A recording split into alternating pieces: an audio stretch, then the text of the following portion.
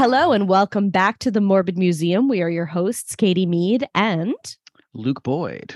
Hey, everybody. We're back. Here we are. Part 2 of the Colored Troops. I'm super excited. You gave us a little bit of a cliffhanger last week telling us what you weren't going to talk about. Yeah, it was a big tease. The 54th Massachusetts Regiment is most often remembered when talked about in regards to the U.S. Colored Troops, and I mentioned them briefly last week. But now we're going to give them the full treatment that they deserve, and we'll see how these two episodes duke it out in the terms of the numbers, because I think this is a very popular historical subject and one that really transcends. I mean, we are so, you and I, Katie, talk about trying to put things in context and trying not to be so history speak and trying to make things as accessible and public as possible. This is one of those few things that I think in the Civil War, which is, like Titanic, everyone has a thing about the Civil War that they know. Within that world, the U.S. Colored Troops, the 54th Massachusetts Regiment, is one of those things that people know about. So I think so, yeah. In large part because of its portrayal in film. Yes. An amazing example of cinematic history done pretty darn good, we would say. The movie Glory, which we teased about last week as well, and we can touch a little bit on this week. So last week we talked about the first Kansas Colored Infantry Regiment, which was technically the first colored regiment ever created by those crazy people out in Kansas. But they weren't technically legit. They were not federalized. Correct. Yes. They were an extra credit regiment. And they were just Mel Gibson-esque, just out there doing it. Yes. Is it militia? I don't know. It's very outside the federal lines. But now we're going inside the federal lines. So we know that in 1863, can we just pause for a second and raise an invisible glass to 1863? So much went down in 1863. What a year. In the 6 weeks that we are talking about, from June into August, it's blowing up. So literally multiple battles happening at the same time. We think about Gettysburg, of course. Then you brought us to the draft riots, which follows right after. And then some of the colored regiments are fighting right after the draft riots across the country. I mean, some of the most heinous fighting in the war. Yeah. And some of the most famous moments of the war. I mean, it's the summer of 63 was off the hook. Yeah. And I think about, when we live in our world today, it's a very unfair and probably horrible comparison. But when you think about if it's been a month of happenings, whether it, unfortunately, you hear about back-to-back shootings or, mass, violent events. And that must be what it must have somewhat been like in the Civil War era, where it was keep up with these tragedies, compounding each other and happening all the time. Yeah. And the news traveled slowly. So we didn't have the instant gratification. So you didn't even have time to process one tragedy when another one was on its heels. So what we're focusing on is what was happening in Massachusetts in 1863. So the North, as Katie has said, was not a monolith during the American Civil War. People didn't agree all one way or the other about the war's cause, about the cause of Black freedom, about abolition, about the place of people of color in the polity and the But Massachusetts was pretty solidly abolitionist. She was always a bit of a lefty, let's be honest. Rural Massachusetts was on the right side of history in this argument. So let's talk about John A. Andrew, who was the governor of Massachusetts during the American Civil War. He was fighting for Black troops from the jump. As soon as the war began, he was trying to influence Edwin Stanton, Secretary of War, Abraham Lincoln, President, to say, hey, we've got a whole fighting force here that is primed and ready to go. And we think politically this is the right thing to do, Sure. And he was drowned out. As we said last week, there were so many folks, on the Republican ticket then who would have said, yeah, we agree with Black freedom, but we can't see how this feasibly is going to work with having Black soldiers mixed in. At the end of the day, segregation was still the end goal, even if equality was a goal, right? So it was a really complicated thing. But in places like Boston and Massachusetts Bay Colony, in the state of Massachusetts. I always just channel Abigail, Massachusetts Bay. That's exactly what I knew you were doing. Can't help it. Can't get away. Stay in the time period, okay? Please. Stuck in 1776. Nice. So after the Emancipation Proclamation was issued, finally Lincoln had softened to the idea of having colored men serve in the armed forces, and the first colored regiment of federal troops north of the Mason-Dixon line is formed in Massachusetts in the spring of 1863. Yay! In the Emancipation Proclamation, it says, such persons that are African American men of suitable condition will be received into the armed forces of the United States. So John Andrew calls for volunteers, and he puts together 1,000 men to create this 54th Massachusetts Regiment. Which, again, we said this last week, but it is so, frankly, stupid that it took you this long to allow this, because you need men. And here's this group of people who, this is life and death for them. This is everything for them. This is about way more than property or money. This is their life, their liberty, their pursuit of happiness.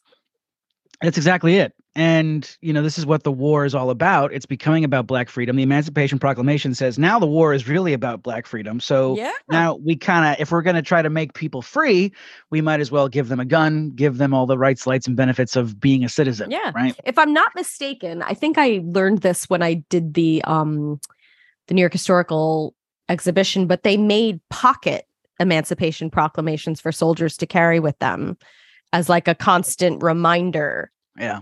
I believe that. Of the war pivot, basically. I like that. Yeah, which is pretty cool. Yeah.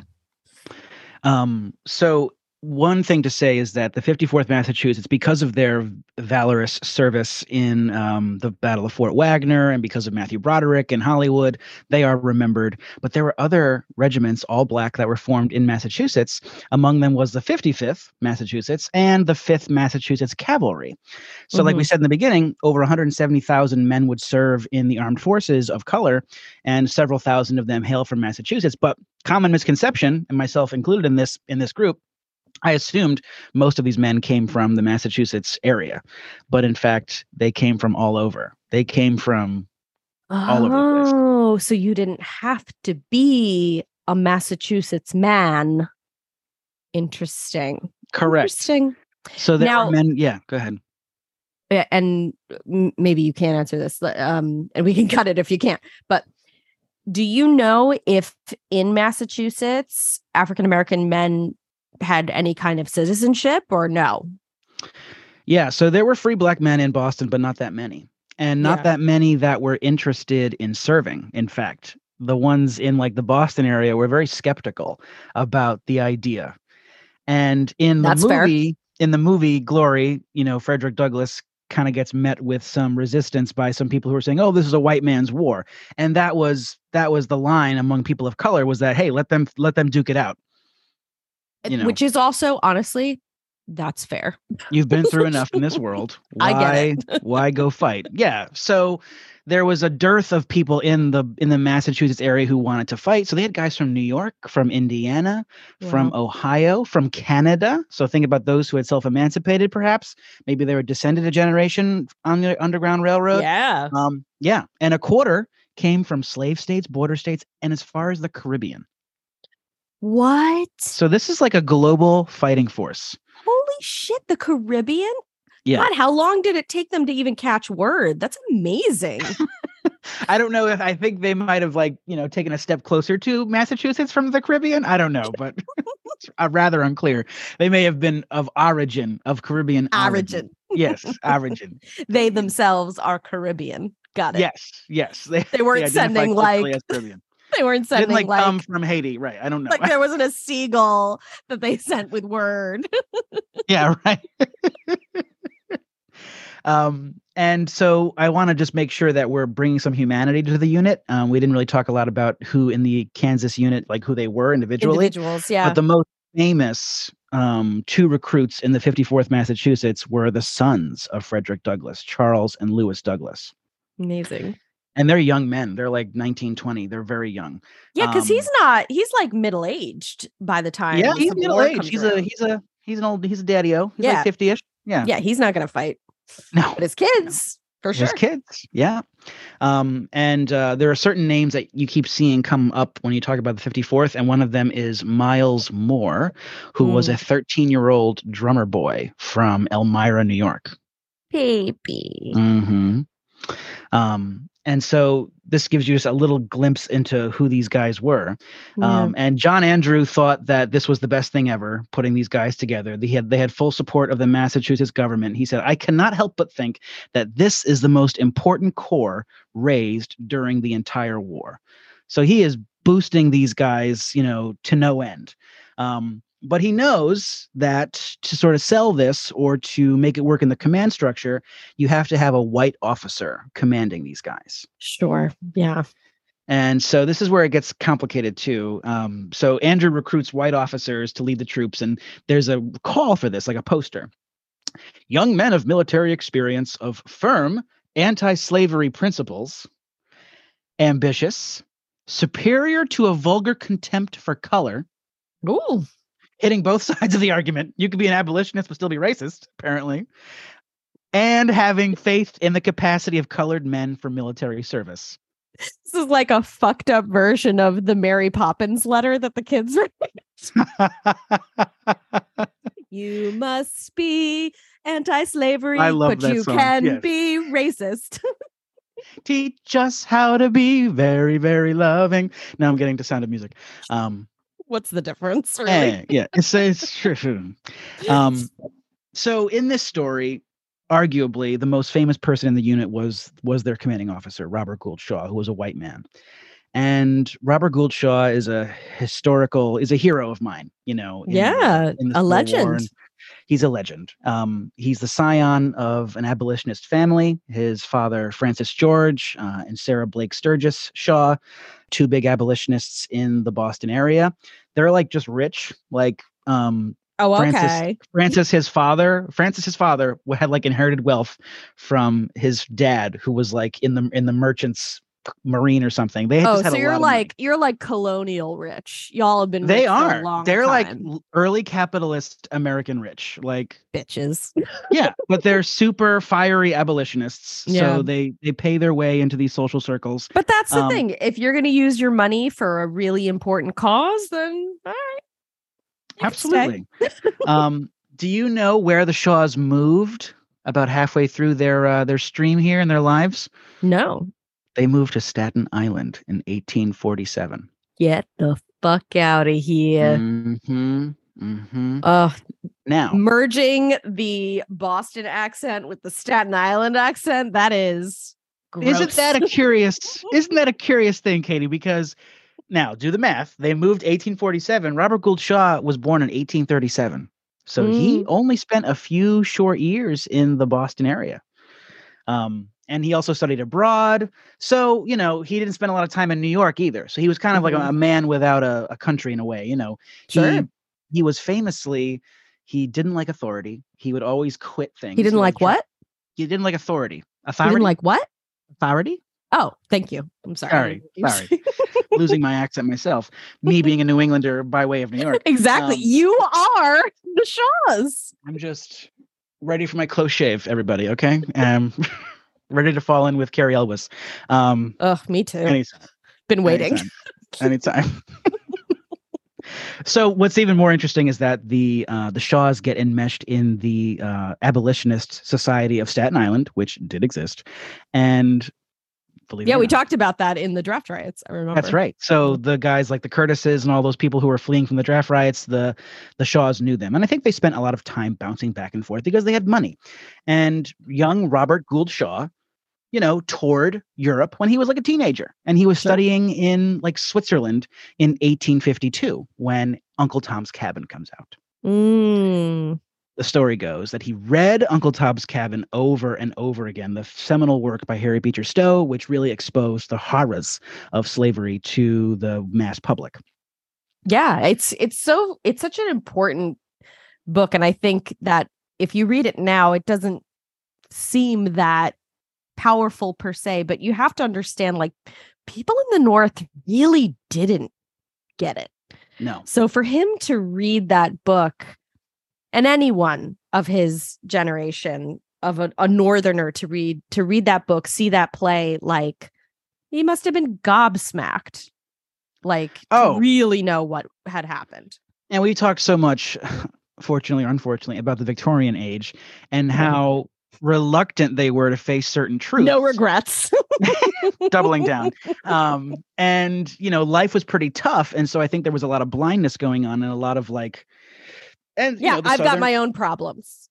Life's hard for everyone. Yeah, exactly. Yeah. The Southern power structure didn't want to, you know, expose itself. It's ugly underbelly, and so that Southern gentility kind of masks all of that. Mm-hmm. And from what I know about H.B. Stowe, she had to go to like Indiana to figure that shit out for herself. If she hadn't traveled, she wouldn't have seen what she saw, which was revealed in the book. So she kind of had to step out of her comfort zone and see a bit of the world, and then that compelled her to report in the book. Yeah.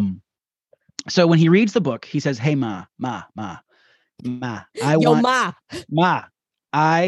Southie, I want to go to West Point, Ma." And his parents are like, "That's lovely, but Robert, you quit everything. You're not going to do that. You hate authority. You're not going to do that. You're silly goose, blah, blah, blah." No commitment. Stop it. You're never going to do it. Robert, you don't believe in the cause. Robert. Stop it. So get this, king of the dropouts, Robert Gould Shaw, he drops out of Harvard. Yeah. Class of 1860, he drops out. He comes back to Staten Island to work with his uncle, who was also a merchant, and he didn't really like that either. He hated that. Civil War comes. Best thing for this guy, you know. He is the quittiest, though, isn't he? He's kind of a quitter, which is interesting. So the Civil War comes, and he joins the 7th New York Militia. The famous 7th. They're a big deal. And on April 19th, 1861, which is 86 years after the shots heard around the world at Lexington and Concord, he marches downtown through the financial district with this 7th New York Militia. And after 90 days, because it's the beginning of the Civil War, like, you know, around Manassas time, the unit dissolves after 90 days because that was their term of service. The New York Historical Society has a painting of that, a very big one. It's amazing. Yeah. It's all about these parades, y'all. These parades were so important in the history. And Thomas Nast, who you know as a cartoonist, he painted it. Yes. And he painted himself in it, which is so Hitchcockian of him. It's what you did. Yeah. Why not? What you did back then. Sure. You know, so the 7th New York goes away, and then he joins the 2nd Massachusetts, which is interesting. So he's got his divided loyalties, right? Yeah. So why? Do you know why? I don't know why. It might have been social. You know, I know that the Shaw family also had like farm properties and like other stuff in Mass. So I think they just spent a lot of time, different seasons back and forth, and it was just maybe he was needed more with that in Massachusetts. Yeah, I'm not sure, to be honest. That's interesting. So in the second Massachusetts, he sees some action: the Battle of Winchester, Battle of Cedar Mountain, and the bloodiest day in American history, the Battle of Antietam, which was in September of 1862, which was a horrible battle. Not good. And he's injured twice at Antietam. He got injured twice at Antietam? Apparently. So it might have been the same bullet going through him twice, or I don't know, bayonet in his boot. But he was promoted to captain. Say in his butt. But you know, it's like also, let me just say, bayonet to the butt. Let me pause for a second. I have done so much Civil War in my life in terms of commemorating it, understanding it, reading about it. I do not speak like football battle speak. No. This is not the place for that. No, that's not me either. So you and I have a safe place. We're never going to clock each other with that. Even you just naming those battles, I'm like, that sounds good. Yeah. Sure. There's so many battles, and a lot of them are really insignificant. So Antietam is the big one. You said last week too, like one of the battles you were talking about, you were like, really, it's a skirmish. And that's what it mostly is. It's mostly skirmishes, little tiny things that get called battles, but it's like constant fighting. And it's kind of hard to even tell who the winner is. Like, oh God. And there is an artistic, beautiful way in which battlefield guides, park rangers narrate the history of these battles. I do not speak that language Me about, neither. enfiladed fire and any rear guard action and all that. All that other stuff. There's No. a lot to it. Hats So, off to military historians, battlefield they're experts, incredible. all that stuff. And I will take that tour. I will take a 2-hour tour. I will take that tour. I would. Yeah. If listeners, anybody out there, whoever wants to chit chat about that, I'm here for it. But that is not Luke and I. So. Yeah, so we're going to be a little more social, but I'll try to represent the history as best I can. So he's injured, can't say how. So he's promoted to captain. How he just tripped. That's what I'd like to think, that it was just like, poked himself in the eye a couple times. Hangnail, I don't know. Yeah. So. Paper cut. Yeah. So meanwhile, Governor Andrew he's got Robert Gould Shaw in his mind because he's 24, 25 years old. He's a young guy. He's a good abolitionist family. So Governor Andrew is pressuring Frank Shaw, his father, Robert's father, to like press Robert into the officers' corps for the colored regiments. And Shaw is basically set up for this gig and he turns it down. Bitch, why? He turns it down. But I think his mom convinced him to do it. But I think he really wanted get off your ass and do something with your life, Rabbit. So he eventually accepts, and he, for all accounts, he is completely committed to this cause and to this idea. And as the men muster together and as they start training, Robert writes to his father a letter, so many letters. He wrote hundreds of letters, which was an amazing resource. Amazing, and he's commenting on the men, and I'll quote from Robert Gould Shaw. Everything goes on prosperously. The intelligence of the men is a great surprise to me. They pause. It gets better. Go on. They learn all the details of guard duty and camp service infinitely more readily than most of the Irish that I have had under my command. Oh, damn it. There is not the least doubt that we will leave the state as with good a regiment as any that has marched. So, confident. Yeah. But steeped in the racial attitudes of the time. Yes. Both sides. In either direction. Nonetheless. Yep. Mm-hmm. Yeah. So the Irish are terrible anyway. So in the spring of 1863. But you all knew that. We knew that. This is old hat. 4 episodes later. So in the spring of 63, the 54th musters out of Boston. They make a huge march down the Boston Common. And this is the moment that the 54th is remembered for in Massachusetts before they go to fight. Robert Gould Shaw is on his horse leading the men. It's a very romantic scene that is indelibly etched in the landscape of Boston to this day that we will get to later on. So they're marched out of Boston. They go down to South Carolina, South Crackalacky, where all of the action is. Crackalacky. Oh, yeah. And they first end up in Beaufort, South Carolina, which is a hotbed of racist activity. South Carolina in general. Which I think you have to say Beaufort. Yes, you have to say Beaufort. You can't say Beaufort. Yeah. Spelled Beaufort. Beaufort, South Carolina. Beaufort. And, like a lot of these colored regiments, they were put, in these weird places, they're guarding areas, they're infantry support for a garrison. They're not being put in the action. Yes. And Robert Gould Shaw bristles under this. And there are some sources that suggest that the unit was called the Swamp Angels at some point. Which could be different things. It could be that they were always fighting in swampy areas because they're like the marshes and the inlets of the Carolinas. And they're, or it could be after a cannon that was turned at a fortress that was like lobbing a ball from a swamp and they were firing the Swamp Angel gun. Anyway, it's really not important. But based on some level of folklore. Print the myth. So what's going on in Beaufort is that, and in the greater Carolinas, is you've got a great mix of Confederate white supremacists, contraband people who had, recently been emancipated. And you've got these abolitionists who are going into the field like missionaries. And one of them is named Charlotte Fortin. And Charlotte Fortin was an abolitionist and women's rights activist from Philadelphia. She was born to free Black parents. And so her parents actually are part of like an elite group of people in Philadelphia. And she's recruited to educate emancipated people in the Sea Islands of South Carolina. Oh. She meets and befriends our buddy, Robert Gould Shaw. Amazing. They both had a shared love of education and believed in its power with the Black race. And so apparently the two of them like shared tea several times outside of Robert's tent. Now, Robert, I should say, had a betrothed. He was married before he went off to war.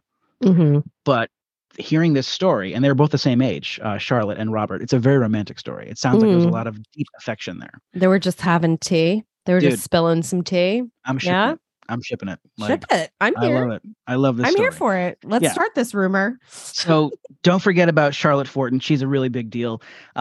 So these guys get involved in some small time stuff. One of them is the raid of Darien, Georgia, which was this town in Georgia that was targeted by the Union forces. James Montgomery, who was the head of the 2nd South Carolina Volunteers, which was a black regiment formed of contraband, aka former enslaved people. Mm-hmm. And I should say most of the guys in the 54th, were not like ex-enslaved. It was a mix. So it was freedmen, it was formerly enslaved, self-emancipated, and the like. But the contraband unit, the South Carolina guys, are all pretty much, they'd just been enslaved in the last few months. And so James Montgomery says, we're going to burn the town to the ground and like rob it and raid it. And of course, the effete elite Robert Gould Shaw is offended by this, these antics. And this is like, again, the total war scenario we've been talking about. Right. It's 1863. The war is dragging on. And there's like, let's punish these rebs. So the town was empty. Yeah. They destroyed it. And Robert didn't have his head in that mission. And he, was very affected by that. Yeah. But they did see some. Yeah. It is a specific inclination of vengeance that I think happens at a certain point where it's like, we have to go through this because of you fuckers. So now you have to pay, which is why, fast forwarding later, with malice towards none, became a really important part of the messaging during the Reconstruction. But reconciliation, forgiveness. How are we going to rebuild if we're going to just exact pain? Yeah. But you can't balance those scales, right? Yeah, but a lot of the Union soldiers didn't give a fuck. And there's also this kind of revenge fantasy in the fact that these are South Carolina former slaves who are now burning down this town. This is the revenge fantasy of all fantasies. This is the Quentin Tarantino movie. Like, absolutely. No, I was thinking Django. I'm thinking Hitler dying in a movie theater. A lot of wish fulfillment. Yes. So much wish fulfillment. Inglourious Bastards. Yes. Yeah, Inglourious Bastards. So this is like really affecting Robert because like I want to see action. I want to get these guys in the battle lines. So in July of 63, just a few days before the Battle of Fort Wagner, July 16th, James Island, which is in South Carolina near Charleston, there's the Battle of Grimball's Landing. And this was a situation where the Connecticut regiment was actually pinned down by Confederates, and the 54th mobilized and was able to repel the Confederates several times, allowing the other units to retreat. So this is a small battle, Grimball's Landing. No one talks about it, but it was one of the first times that the 54th distinguished themselves in fighting. And by now, there's almost a handful of times when black troops have distinguished themselves in fighting. The 1st Kansas begins, the 54th tags in here. So now it's becoming a recurring story that is growing in the awareness of the populace. In this moment, people in the unit are taking care to communicate with their loved ones as they're marching towards Charleston, where they know the danger is. Charleston is a hotbed of secesh. Oh, yeah.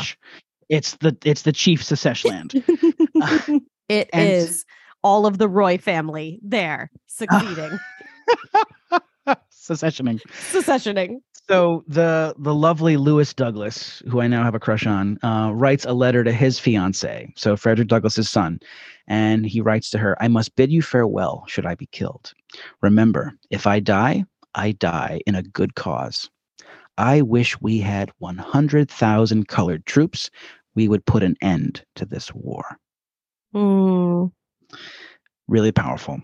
Yeah. So July 18th, and there's July 18th, 1863, the second assault on Fort Wagner is scheduled. Fort Wagner was a earthwork fortress on the southern eastern edge of the port of Charleston.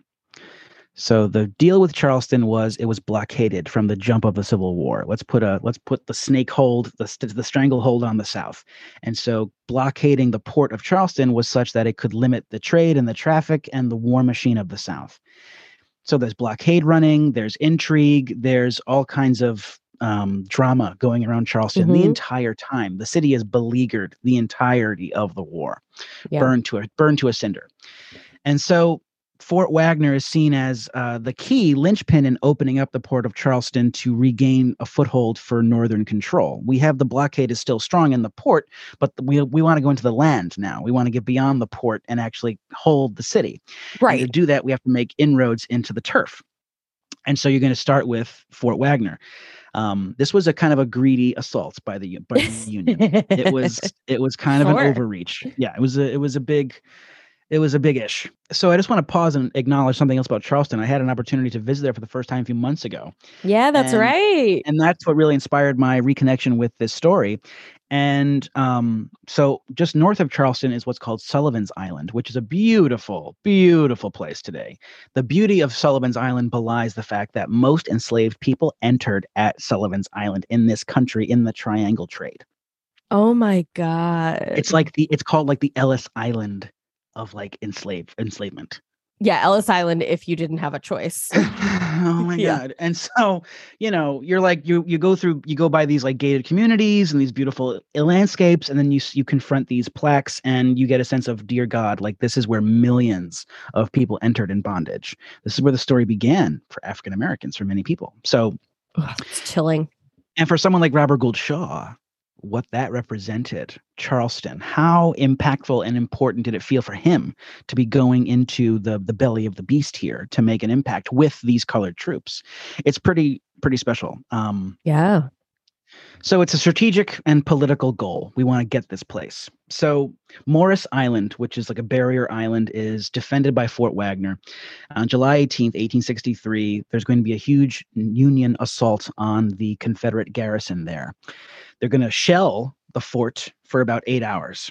And then as darkness falls, they're going to storm the beach. And apparently, as according to the story, Robert Gould Shaw requested that the 54th Massachusetts be put at the front, the tip of the spear, charging towards the beachhead. Now, again, I don't know a lot about forts. I know that some forts are made of stone.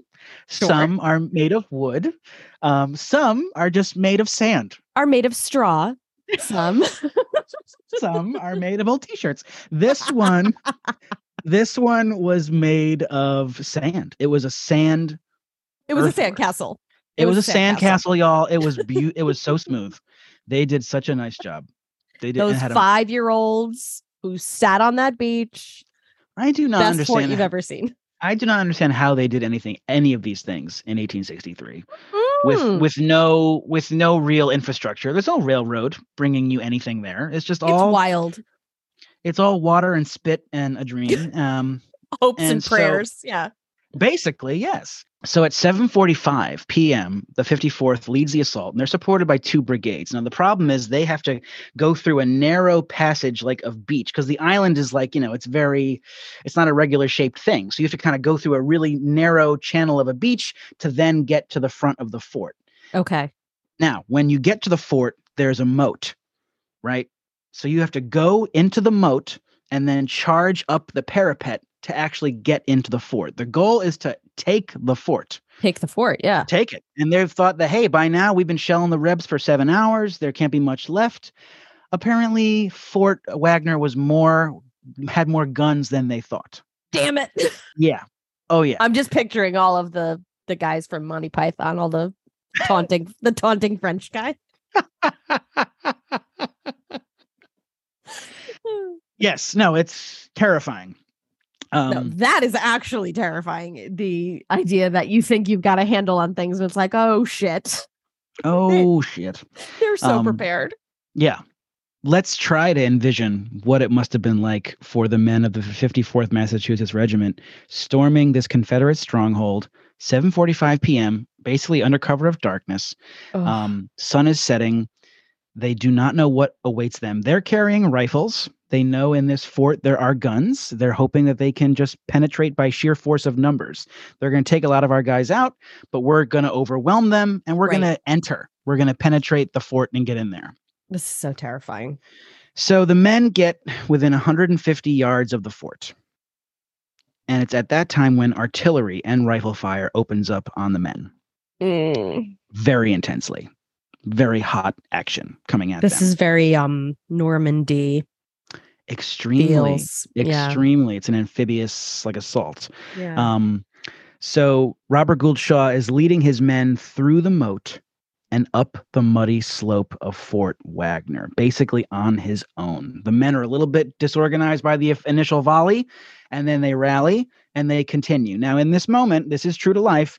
An officer like Robert Gould Shaw would have a revolver on his person, and he would have a saber. A saber, yeah. And he takes his saber from his scabbard, and he raises it to the sky and says, "Forward, 54th, forward." And so he is leading his men, leading the charge in the front of the line, as opposed to General Cornwallis in the back of the battle. But, my lord, you've taken the field. Taken the field. No, you are taking the field. You're there. Yeah. So in that moment, that is apparently Robert Gould Shaw's last words. As he reaches the top of the parapet with his saber in hand, he is shot 3 times in the chest and dies. Yeah. Glory spoilers, y'all, if you haven't watched it. He does not survive. So there are so many casualties in the 54th because they're getting all the action. Lewis Douglas is injured. He does survive. They actually get over the parapet. I think the death of Shaw actually, rallied these guys even more with more adrenaline. I see that, yeah. Yeah. And so now they're in the fort partially. They get in, but they're repulsed by hand-to-hand combat, which we know that's not good. Oh, yeah. And they've already taken such a beating from artillery. Yeah, exactly. There's an individual who I want to bring to light. His name is William Carney. William Carney was part of the 54th Massachusetts. He was born enslaved. He was self-emancipated. He escaped from slavery via the Underground Railroad. He rescues the colors of the regiment that have now fallen. He picks up the colors, the flag of the 54th, and he charges ahead. And he survives the event, which is incredible. He says as in I quote, years later, remembering this moment, "As quick as a thought, I threw away my gun, seized the colors, and made the way to the head of the column. Boys, I did my duty, but the dear old flag never touched the ground." Ugh. So it's almost as if the flag is falling from one of his compatriots, and he picks it up. He throws away his rifle. He is now unarmed, but his job is to rally the troops and to lead them to where they're going. That makes me feel like the Patriot directly stole that. I think so. That feels very much stolen. No, you're right. You're right. That's a very fetishized beat of the flag worship. Correct. Yeah. Big time. Big time. Amazing story about who Sergeant William Carney, who would continue to serve. He received the Medal of Honor. The first person of color to receive such an accolade. Wow. Now, when do you think the United States was ready to give Mr. Carney his medal? Because it certainly wasn't 1863. 1999. It was 1900. You're in the right century. And he was still alive. Well, that's amazing. That is amazing. I'm glad it wasn't posthumous. That he actually got so 37 years later, he gets it. Well, that's good. At least it was in his lifetime. It's pretty incredible. So what also the Federals didn't know is that there were Confederate reinforcements coming. Oh, great. Oh, God. So there's counterattacks. It goes back and forth all through the night. Sure. And they the Union loses. They do not capture the fort. Their leader's gone. Once you lose your leader, it's going to be hard to stay organized at that point, I would think. Yeah. So the Confederates retain control of the fort. There are 1,500 Federal casualties in this battle. And bad. just 200 Confederate. So it was a real one-sided blowout. Yeah, that was a win for them, for sure. Yeah. And it must have, and just, it's extra sad to me because it was this specifically African-American regiment. And so the idea of that being successful is something you want so badly, and there's a lot lose, riding on it. There's a lot riding on it. Not only the fate of Union's position in Charleston, but also like this point they had to continually make about their worthiness to fight. Yeah. And their equality, and all of that. But I think they succeeded. And I think the fact that we're talking about it, there is success there. Absolutely.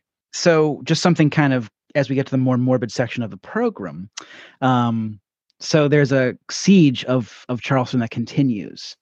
And by September, so about 50 days later, the decomposition of the bodies of those who had been killed at Fort Wagner, the stench had begun to contaminate Fort Wagner's fresh water supply. Oh, no. Yes. And so they abandoned the fort because of that. So technically, they won? Right. We could say the Union won? Correct. So then the Northerners, but we got there.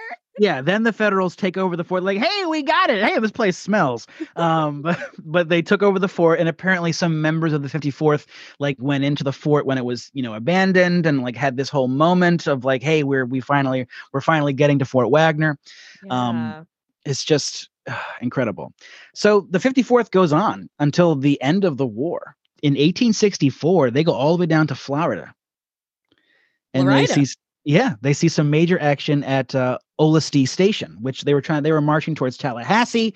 They're trying to get the capital of Florida. Huge battle there. And their last fight was in 1865 at Boykins Mill, South Carolina, coming full circle. Get this, in late April 1865, weeks after Robert E. Lee had already surrendered. Oh, they missed that memo, huh? I don't understand. Like, Lincoln's already dead. Lincoln is super dead. The manhunt is over. John Wilkes Booth is like pretty much dead. Everyone's dead. He's encircled in flames. President. Yeah. Mary Surratt is in chains. And this is still going on. That seagull that they sent to the Caribbean didn't make it to Florida, huh? Correct. So again, all these little battles that really mean nothing. Fucking Florida. Every time. Fucking Florida. But just to give you some perspective, there were 1,354 men in the 54th Mass. 213 died in battle, imprisoned in the Confederate prisons, or of disease. Yeah. 394 were wounded in battle. 57 were missing. So that's about 664 casualties. So roughly, again, a pretty grim statistic. Roughly half of the regiment is a casualty of the war. So there are a lot of survivors, but a lot of guys, basically a lot of them died from wounds or from disease in hospitals. Same old story. Yeah. Another sad anecdote is that as the Union basked in its victory, there was another parade, a third parade, if you were, in Washington, D.C., in which the Union troops marched victoriously through the nation's capital. The black regiments were disinvited from the parade. Yeah. You can go fight for us in South Carolina and give us your blood and treasure, but we're not going to let you march down Pennsylvania You don't get Avenue. To walk next to us. Correct. You don't get any of the glory. Hello. Full circle. There you are. Rather inglorious, if you were. So now I want to talk a little bit about the morbidity of all of this because I'm fascinated by it. So first I want to talk a little bit about why else are we here if not for doing? this? What are we doing? Just reading Wikipedia. So so let's just pause and acknowledge the impact the 54th had in the body politic after this happened. It was huge news, like the sacrifice of Robert Gould Shaw. Yeah, of course, the white man was the big news. Of course it was. And no, that's exactly it. The white savior. So Confederate Lieutenant Iredell Jones wrote about the battle after. I visited Fort Wagner yesterday. The dead and wounded were piled up in a ditch together, sometimes 50 in a heap. They were strewn all over the plain for a distance of 3/4 of a mile. The Negroes... 3/4 of a mile? Yes. Fuck me. The Negroes fought gallantly, and they were headed by as brave a colonel as ever lived. Talking about Shaw. Yeah. He mounted the breastworks, waving his sword, and at the head of his regiment, he and a Negro orderly sergeant fell dead over the inner crest of the works. The Negroes were as fine-looking a set as I ever saw. Large, strong, muscular fellows. Gay? Interesting. Are you gay? Are they sinewy? Yeah. What is this? Were they glistening? What is this? Were their muscles glistening in the sun? What did their butts look like? I spoke to one. His name was Morgan Freeman, and he was lovely. Do you remember our dear, lovey woman of the story, Charlotte Fortin? I do, yes. So she's a few miles away, and she gets to Fort Wagner a few days later. Oh, she must have been so sad. She writes in her diary, "Tonight comes news. Oh, so sad, so heart-sickening. It is too terrible to write. We can only hope it may not all be true, that our noble, beautiful Colonel Shaw is killed, and the regiment cut to pieces. I am stunned, sick at heart. I can scarcely write." Oh, she had feels. She loved him. She had feels, yeah. Come on. I mean, how many sexy, young, aimless abolitionists, colonels with a heart? Yeah. Colonel with a heart of gold? Come on. Otherwise, attention deficit disorder. Basically. Yeah. Just, yeah. So the Confederate, bereft. She's bereft, and the whole country is, taking this knowledge of Shaw's sacrifice, the unfair balance of the casualties in the 54th to heart. He becomes a martyr, a legendary figure, and the story of Robert Gould Shaw's body is where I want to go now. Okay, I'm coming with you. Okay, let's go. So there's been a lot said about what happened to Robert Gould Shaw's body, and it, I must say, has been the chief animus of my interest in this story. I've never even considered it until you mentioned people going back, and I was going to ask you, but I didn't want to derail the conversation. I was going to be like, who was recovered, if anyone? Because that's a big problem when you're dealing with these kind of battlefields where the bodies are just strewn for, like you said, 3/4 of a mile. How are you going to get those people home? On a beach. When are you going to get those people home? Correct. Yeah. Like, how much of them is going to be left by the time you get them home? Like, And Morris Island is one of those places where it's like, we're just going to leave them here.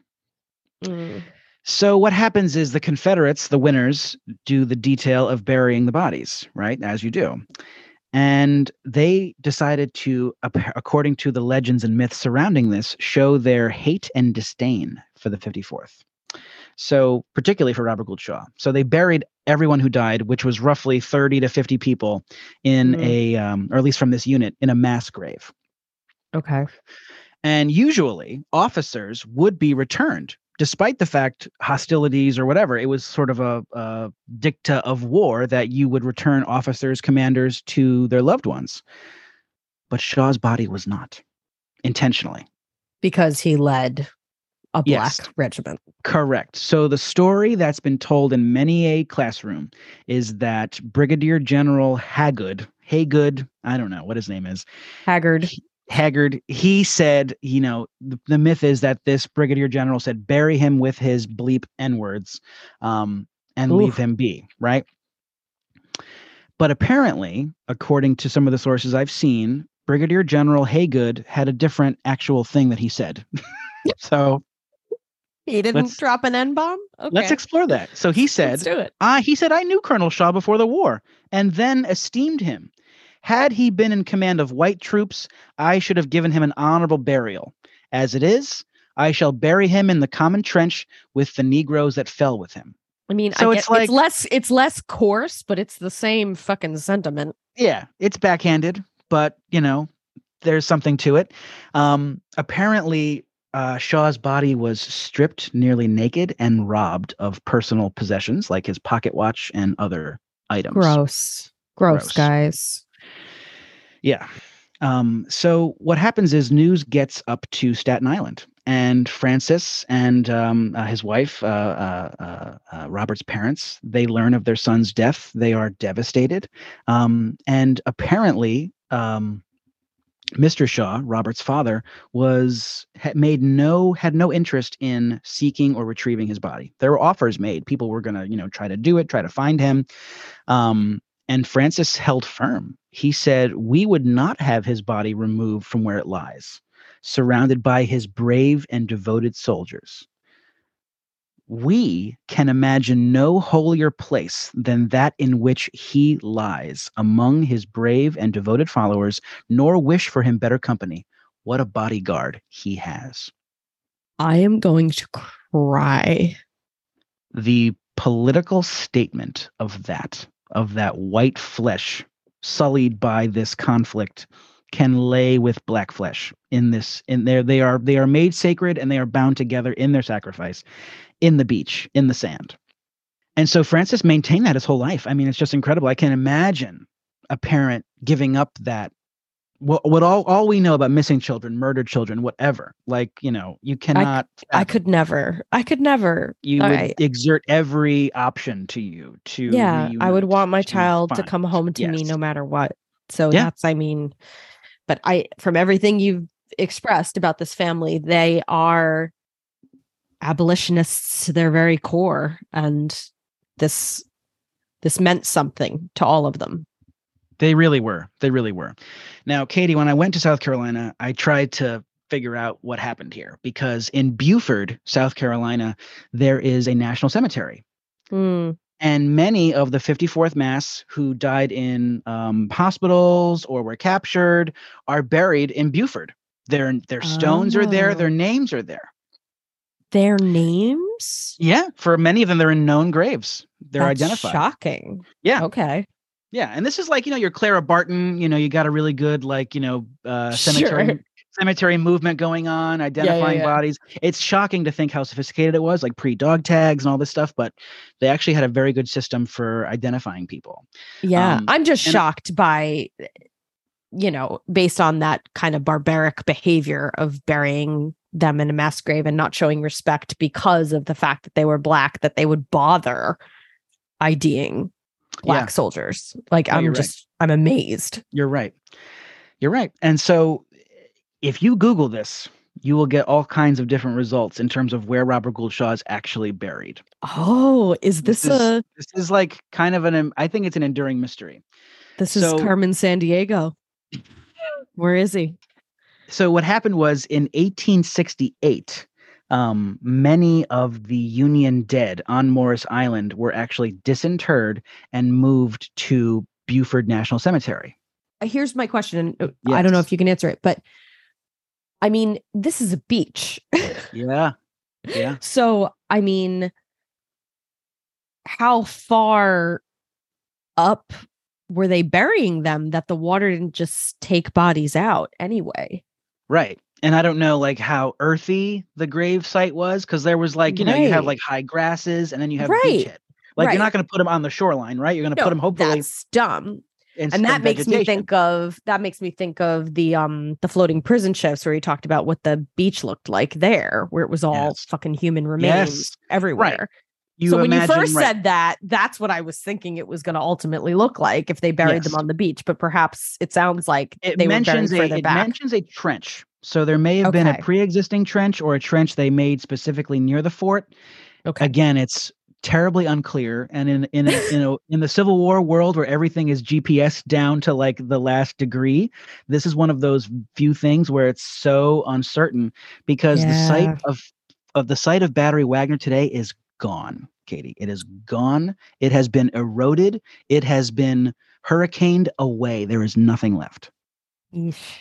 So there is nothing there today. You can't go there. You have to take a boat to the island and then walk around. It's insane.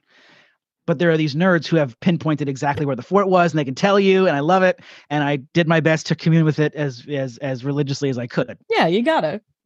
So it gets even more complicated. So there are guys buried at Fort Wagner. Okay. It's Robert Gould Shaw and his compatriots. Many of those bodies, all of them, maybe, I don't know, some of them are moved in 1868 to Beaufort. Problem is, they're not identified. It's not recorded. Okay. So we don't know who's who, and we don't know we don't really know, what the deal is. Right. And because the Shaws were not pushing for it, it wasn't, no one was seeking to identify Robert Gould Shaw. Get this. In 1987, souvenir hunters using metal detectors on Follies Island, which is the island just south of Fort Wagner, they discovered the remains of 19 Union soldiers. 125 years later. No way. That's crazy. Yes. Now you've got the South Carolina Institute of Archaeology and Anthropology, and they identify the remains of these members of the 55th Regiment and the 1st North Carolina Infantry. And these guys were fighting alongside the 54th. Wow. So they're not part of the 54th, but they are part of the 55th, and many of them were men of color. And so in 1989, Memorial Day, at Beaufort National Cemetery, those 19 Union soldiers who have been missing since 1863 were buried with full honor guard and with USCT reenactors in a beautiful ceremony. Wow. So we don't know where Robert is. He could have been left. He could have been left at Fort Wagner. His physical bearing could have been left there, in which case it's long gone. Right. Or it could be in an unknown grave in Beaufort. We kind of don't know. Right. There's a lot of presumables. People have presumed he was part of this 1989-19. People presumed he was part of the 1868 group. He could have been omitted. He could have been left behind by any of these movements. And that drove me nuts. Oh, that's maddening. maddening. And I think it's also, go ahead. Again, like amen to his dad for that perspective, but also like, come on. I know. But what we know, Katie, is that we keep running into his story everywhere. I've encountered this story so many times. And there are so many memorials to Robert Gould Shaw all around. There's a cenotaph to him in Mount Auburn Cemetery, a beautiful cemetery in Boston. And there's also a cenotaph to him in Staten Island at Moravian Cemetery, where his family's buried. There's a cenotaph for him there. So a cenotaph is like so that's where his family rests. It's actually in Staten Island, not in Massachusetts. No. Francis and his wife and the kids are all there. But of course, the most famous way in which the 54th is remembered in public memory is the beautiful sculpture in Boston Common. Yes. The bas-relief by Augustus St. Gaudens that's dedicated in 1897.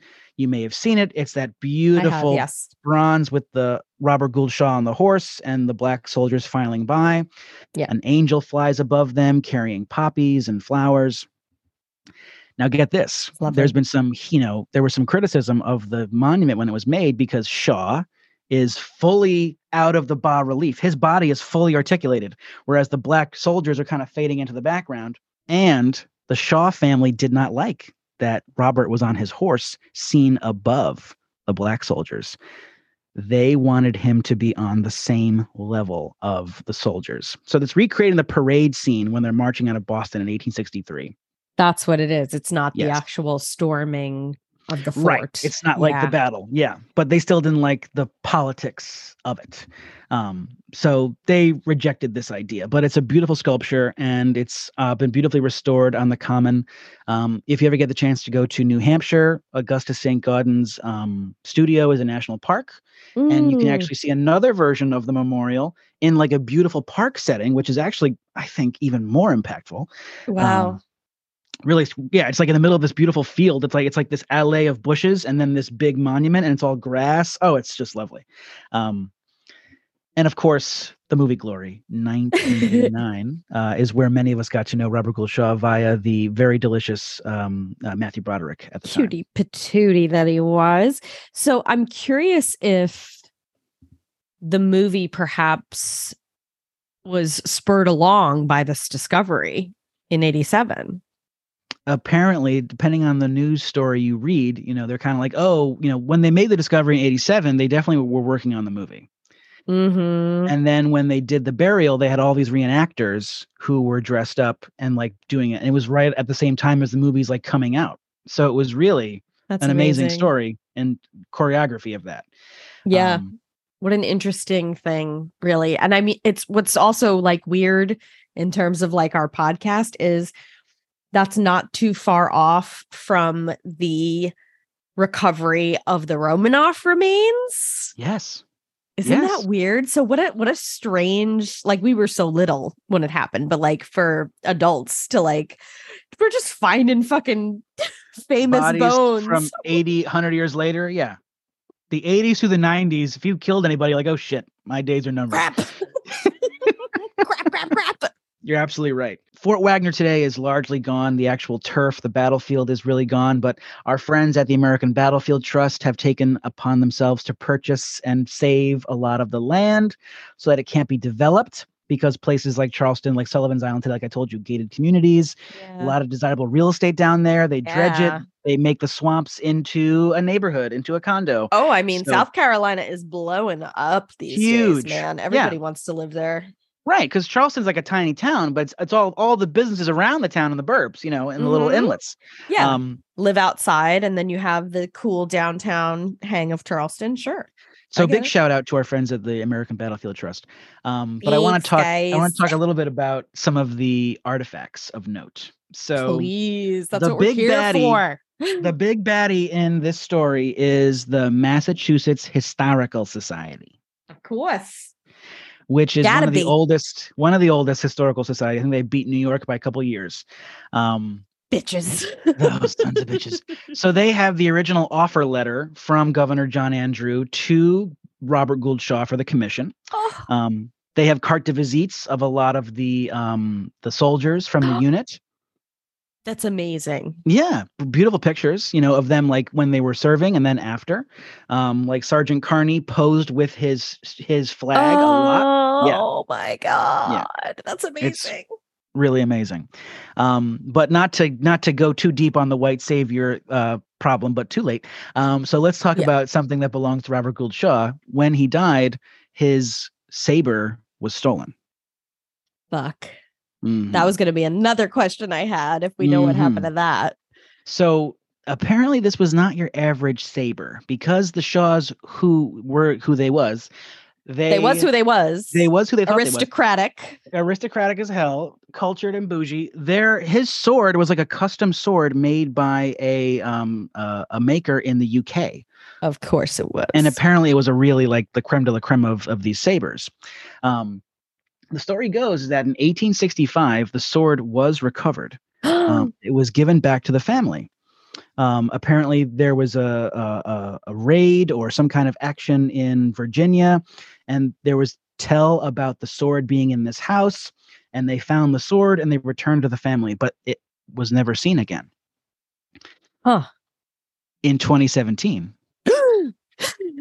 a descendant of Robert Gould Shaw's sister discovered the sword in the family attic. They open this chest and they take out this sword and it says RGS on it. Mm-hmm.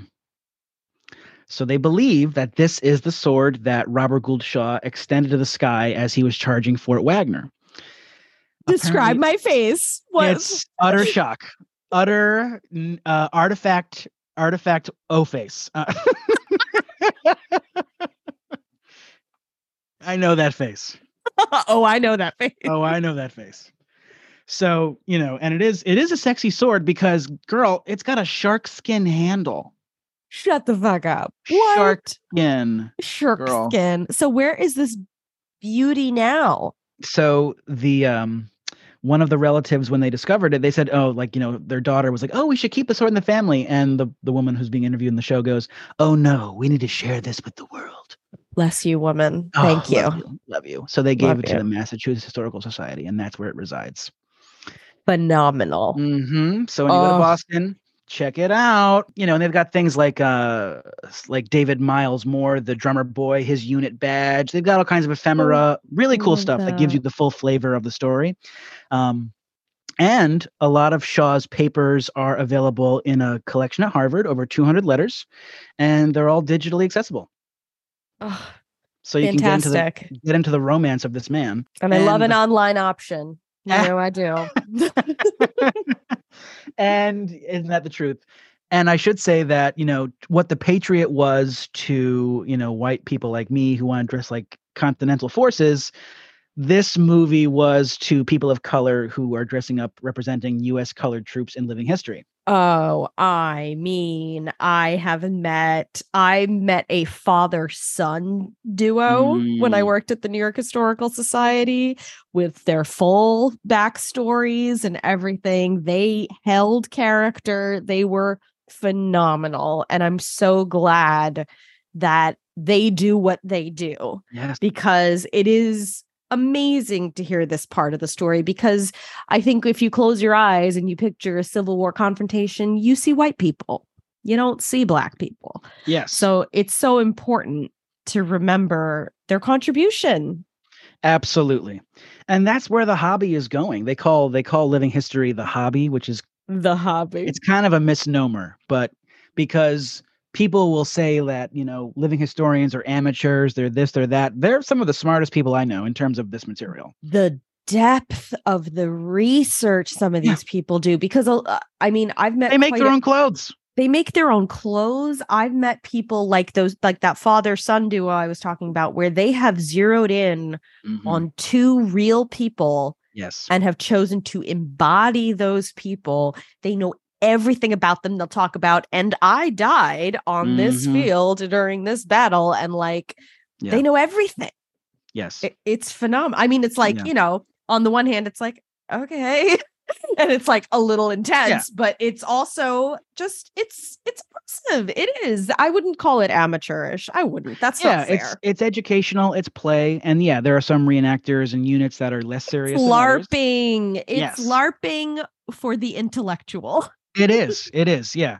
So those two guys would have what we would call an impression. So they've developed an impression of a historical alter ego. But even that word has a different connotation, right? It does, yes. And so there's been a lot of renewed interest in the USCT reenacting. And I've met a handful of these gentlemen as well. They're incredible. I love that. They sell out student assemblies. They get crowds at the New York Historical, at battlefield sites across the park subsystem, so there's been a lot of renewed interest in that reenacting, which is so cool. And what's also interesting, which I didn't know until I read, in 2008. There was a unit reactivated within the Massachusetts Army National Guard to render honors at funerals and state functions, and they are known as the 54th Massachusetts Volunteer Regiment. So the unit lives again, technically. They are part of the Massachusetts National Army Guard. Army National Guard. That is so nice. Yeah. That's great. That's cool. So they get called up for police, fire, all kinds of different, state services and, that kind of pageantry and pomp. Again, it comes down to seeing them march, seeing their brass buttons shine. And those brass buttons shine make us nostalgic for something we didn't live through, for a romantic period. The Civil War is romantic. It is tragic. It is sad. It is scary. It's Titanic. It is. When I was 14, did I wear a hoop skirt and look out my window wondering when my beau was coming back from the war? Maybe. Right. I'll never tell. Yeah. Did my brother and I buy gray and blue keppies and pretend to be, two brothers against each other in the war? Did me and my cousin regularly act out Little Women? Yeah, we might have. Of course. It's such an interesting time because, like we were saying before, it's like that classic, it's very much modernity and, ancient history mixing in a very tangible way. It's just such a special story. It is. And thank you so much for bringing it to our show. It's a phenomenal piece of this history, and similar to the draft riots, while it is something that people know about, existed, I should say, people don't really know about it. So I think any opportunity you can take to bring this up is worth it, because it's great. I'm so glad that we were able to share this with our audience here. I am too. And I am just so moved continually by history. And isn't that why we do this? Is that to think that these 2 things or 5 things are happening at the same time. The draft riots are happening at the same time as Gettysburg, as Fort Wagner's sacrifice. Yeah. So you've got all these things that are happening at the same time. What a montage, huh? Oh my God. I mean, and yeah, unexplored stories, underexplored stories. But that's what we're here for, baby.